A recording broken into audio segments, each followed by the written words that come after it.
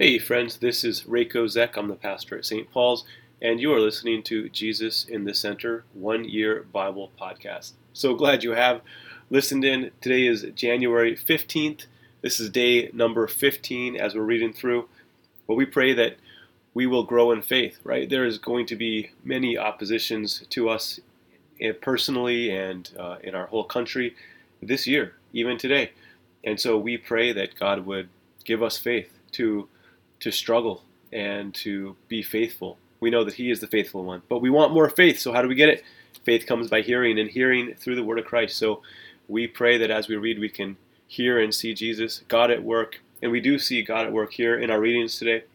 Today our readings are Genesis 31 and 32, a little bit of Matthew 10 and 11, a portion of all of Psalm 13, and a little bit of Proverbs chapter 3. Well, thanks for joining me today for this. Let's jump right in. So yesterday we saw that God had spoken to Jacob. He's been working for his uncle Laban for 20 years, and we see it's time to go. The Lord says to him, sort of in the midst of the conflict, some of Laban's sons are jealous. They're angry at him because Jacob is prospering and they just are not. And so they're mad, and so God says, now is the time. Get up and go back to your homeland, the land that I've promised. And so Jacob calls his wives to him and tells them what the angel of God, what God himself had said to him. And they say, very faithfully and trusting, they say this, that whatever God has said to you, do. They trust their husband and they're ready to go. They pack up and go. And so we pick up today that Jacob just, boom, he arises. He set his sons and his wives on camels, and he goes.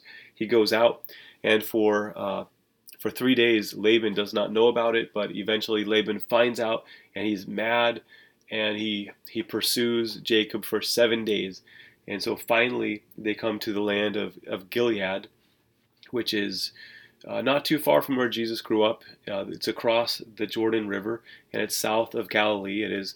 So it's not too far. And they get there, and Laban is so mad, and he says this, "What have you done that you tricked me? Literally stole my heart and driven my daughters like captives of the sword." But remember, before this, Laban has a dream, and Laban has a dream, and he is told, "Don't say anything good or bad to Jacob." Well, Laban doesn't regard this. In fact, he does pour out his heart of anger to Jacob. So one thing I noticed in this chapter is Laban's character. Before, I kind of thought Laban had a pretty good case, and Jacob is really the one, his name means deceiver, and so really most of this is Jacob's fault. But reading today, I see that Laban still, he's a man who does not know the true God. He is a man who himself is a deceiver, and himself is sort of oppressing and using his son-in-law, and trying to get more and more and grasp, and holds on to his own gods, and he has poor character. We'll get to that. So remember, in this story, there's Jacob. Jacob is he's not without fault, right? He gets up and leaves without even saying goodbye to Laban. And so in some ways he is at fault there. And also it points out that Rachel is at fault. Rachel stole her father's household gods. And Jacob tricked or stole Laban's heart by not telling him that he intended to flee. So both Jacob and Rachel are at fault here. But think about this. Why did Rachel steal her father's household gods? Like, she could have just took off and gone, but nope, we're going to stop and we're going to get out of my father's tent these household gods. These literally, they're called teraphim. And when Laban catches up to Jacob, he says, "What have you done? You've tricked me, and you've driven away my daughters like captives of the sword." He doesn't think that his daughters would willingly go with this guy.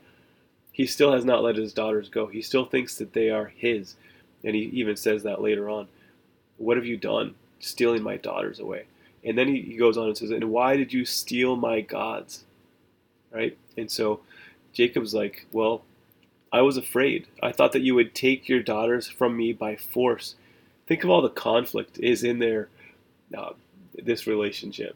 There is just so much illness, crookedness.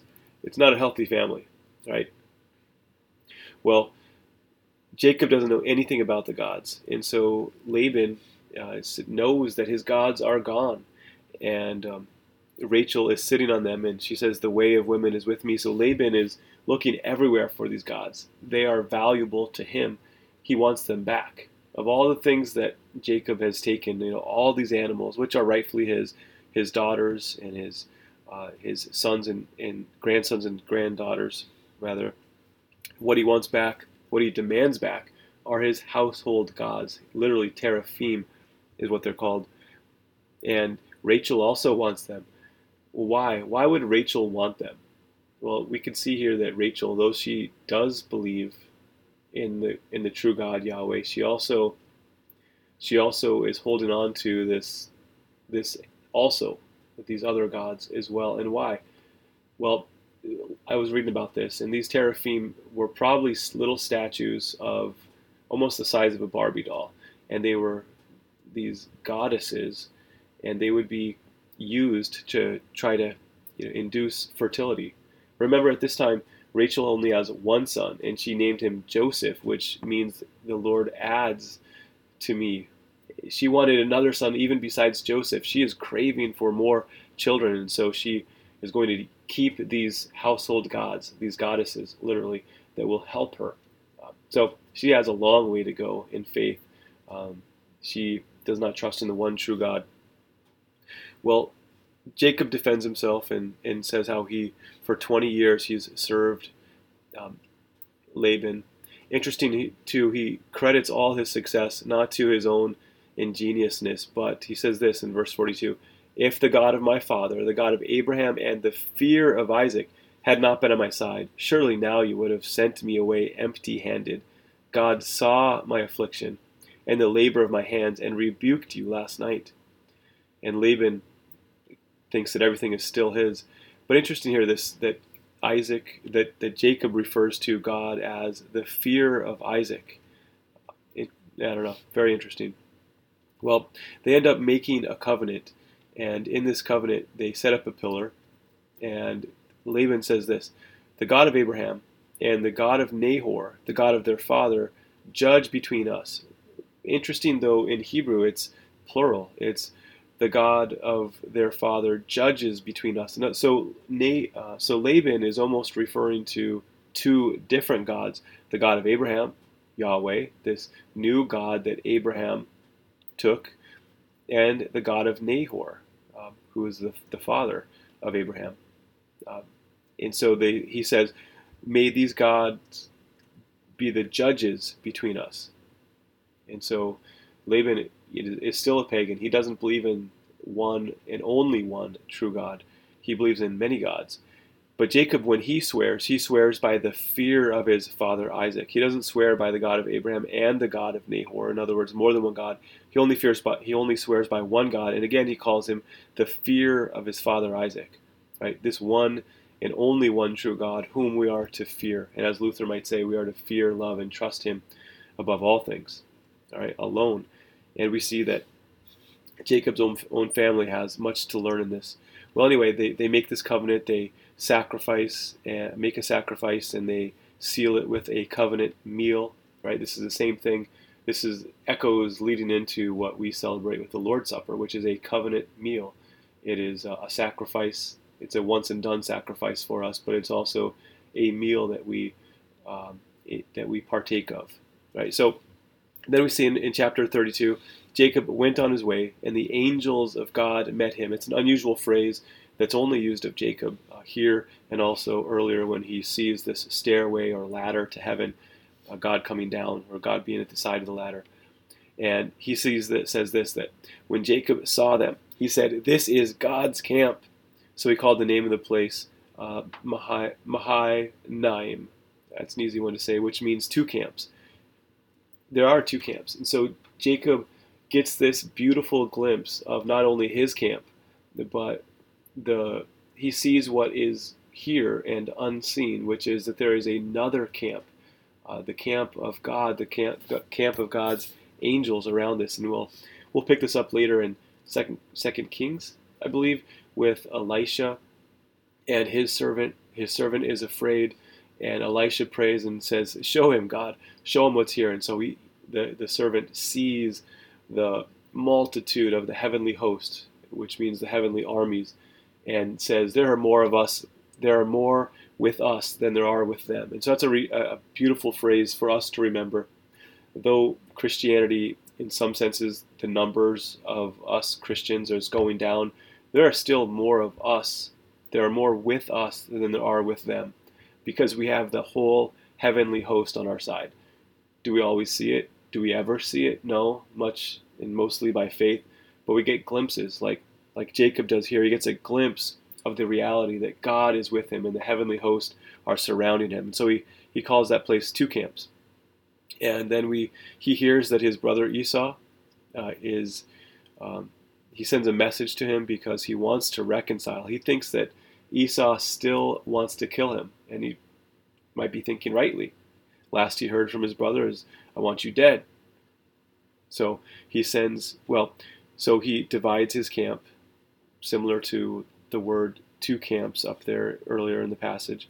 And then he prays, and we have this beautiful prayer. I'm just going to pray the whole thing, say the whole thing here. Read it. Jacob said, this is verse 9 of chapter 32, "O God of my father Abraham and God of my father Isaac, O Yahweh, who said to me, 'Return to your country and to your kindred, that I may do you good.' I am not worthy of the least of all the deeds of chesed, steadfast love, and all the faithfulness, the emet, that you have shown to your servant. For with only my staff I crossed this Jordan, and now I have become two camps. Please deliver me. Please save me from the hand of my brother, from the hand of Esau. For I fear him, that he may come and attack me, the mothers with the children.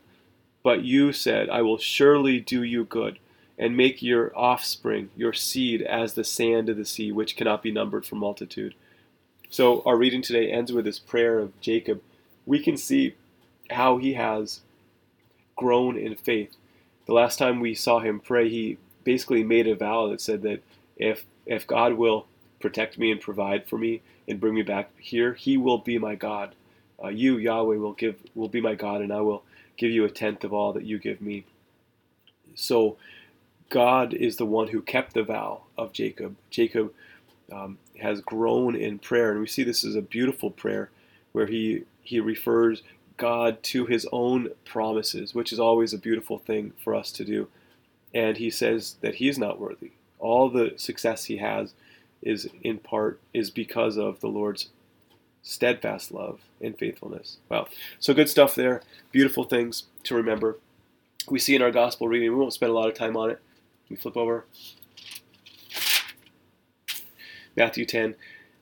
We see that there's a lot we could ponder here, but that same, in Genesis we have a lot of fear language. There's the fear of Isaac and how Jacob is afraid of Laban, and now he's again afraid of Esau, his brother. And yet here in this passage, Jesus tells us, don't be afraid of those who kill the body but cannot kill the soul. So this whole fear language comes again. He says, rather be afraid of the one who can destroy both soul and body in hell. In other words, know who God is. He is the fear of Isaac. So he says, be afraid of that one who can do what no man on earth can do. He says, but then he says, God is the one who knows the hairs of your head and knows when the sparrows fall and all these things. And then he says, so don't be afraid. So he says, don't be afraid of men, but be afraid, fear God. And then he says, actually, don't be afraid, right? So we are to be afraid and we are not to be afraid. What is it? And the answer is yes. We are to fear, love, and trust in God. We are to give him our reverence. And knowing who he is, we are to obey him and trust him. And then in the end, he says, don't be afraid, right? I am with you. So it's a beautiful thing. I think there are 365 don't be afraids in the Bible. And so here's one of them. We are to not be afraid of those who kill the body. We are to be afraid of the one who can destroy both soul and body in hell. And yet, in the end, because of Jesus, our Messiah, we are to not be afraid. It's beautiful. And Jesus is talking to his disciples who he is preparing them for the world hating them because of him. And he says to them, take up your cross. Whoever does not take up their cross and follow me is not worthy of me. And this is the first mention of the word cross in this gospel. And it refers to our cross. Jesus says that we are to take up our cross and follow him, or we're not worthy of him. These are hard words, but they're also good words, because in the cross we find life. Jesus says as much. John is enduring a cross. John the Baptist, when we get to chapter 11, he is enduring a cross. He is in prison. He is about to lose his head, literally. And so John is in prison. He hears about the deeds of the Messiah. He sent his disciples to ask him, are you the one? Are you, Jesus, the one who is to come, or should we expect someone else? Now, we know John had great faith. Does that mean that he had weak faith now? Yeah, maybe. He's in prison. It's not going quite the way that he expected. But I think, and you might have your own theory on this, but Jesus is out there doing these good deeds, and John is in prison, and he has disciples. We see from John chapter 1 that some of the disciples of Jesus were earlier disciples of John the Baptist, and John the Baptist had said, behold, look at the one right there, the Lamb of God who takes away the sin of the world. And then so some of the disciples of John begin to be disciples of Jesus. And so I think John is still doing that in his last hours. He sends some of his own disciples to Jesus. Are you the one? I think he already knows. He already knows that Jesus is the one. He baptized him and saw the Spirit descend. He heard the voice of the Father. So I think John knows. He may be struggling in faith in wanting assurance for himself, but I think he is pointing us to the assurance. So what assurance does Jesus give? And I think this is helpful for us. He says this, go back and report to John what you hear and see. And then he talks about the blind receiving sight, the lame walking, those with leprosy being cleansed, those who are deaf hearing, those who are dead coming back to life, good news being proclaimed to the poor. Those are deeds that no man on earth can do. There is no magician on earth who can do those things. There's no physician in the world who can do those things. There's no wise man. There's only this man, Jesus. And so Matthew calls him the deeds of the Messiah. And so we look to the deeds of the Messiah. Could this be the one? Yes, this is the one, because of the life he lived, the things he did, and of course the words he spoke, including as we end today, blessed is anyone who does not stumble on account of me. So beautiful words. Psalm 13 is another one of these lament songs. We have praise bands in evangelical churches, but we do not have lament bands. But a lot of the Psalms are full of lament. How long, O Lord, will you forget me forever? It goes on. It ends with, but I trust in your chesed, your unfailing love. My heart rejoices in your salvation. I will sing the Lord's praise, for he has been good to me. I can imagine today that Jacob is praying Psalm 13. It's a psalm of David, but it could just as well be a psalm of Jacob, as he is asking for God to protect him, as do we. We ask the Lord to protect us. And so we say to the Lord, this is verse 3, look on me and answer me, Yahweh, my God, Jesus Christ, my God, give light to my eyes, or I will sleep in death. And it's a beautiful thing. And then the Proverbs end, I like verse 18, wisdom is a tree of life to those who take hold of her. For those who hold her fast will be blessed. We see Isaac growing in faith, taking hold of the tree of life, taking hold of the fear of Isaac, and so do we. We know that Jesus is really the tree of life, the one from whom, through the Spirit, the fruits of the Spirit are given to us. And so we take hold, and we are blessed. Well, that's today's reading. A little bit of rambling and meandering, but thank you for joining me. I pray that God gives you more faith. We see here Jacob clinging to the promises. Go and do the same. Go in peace. Serve the Lord. Thanks be to God.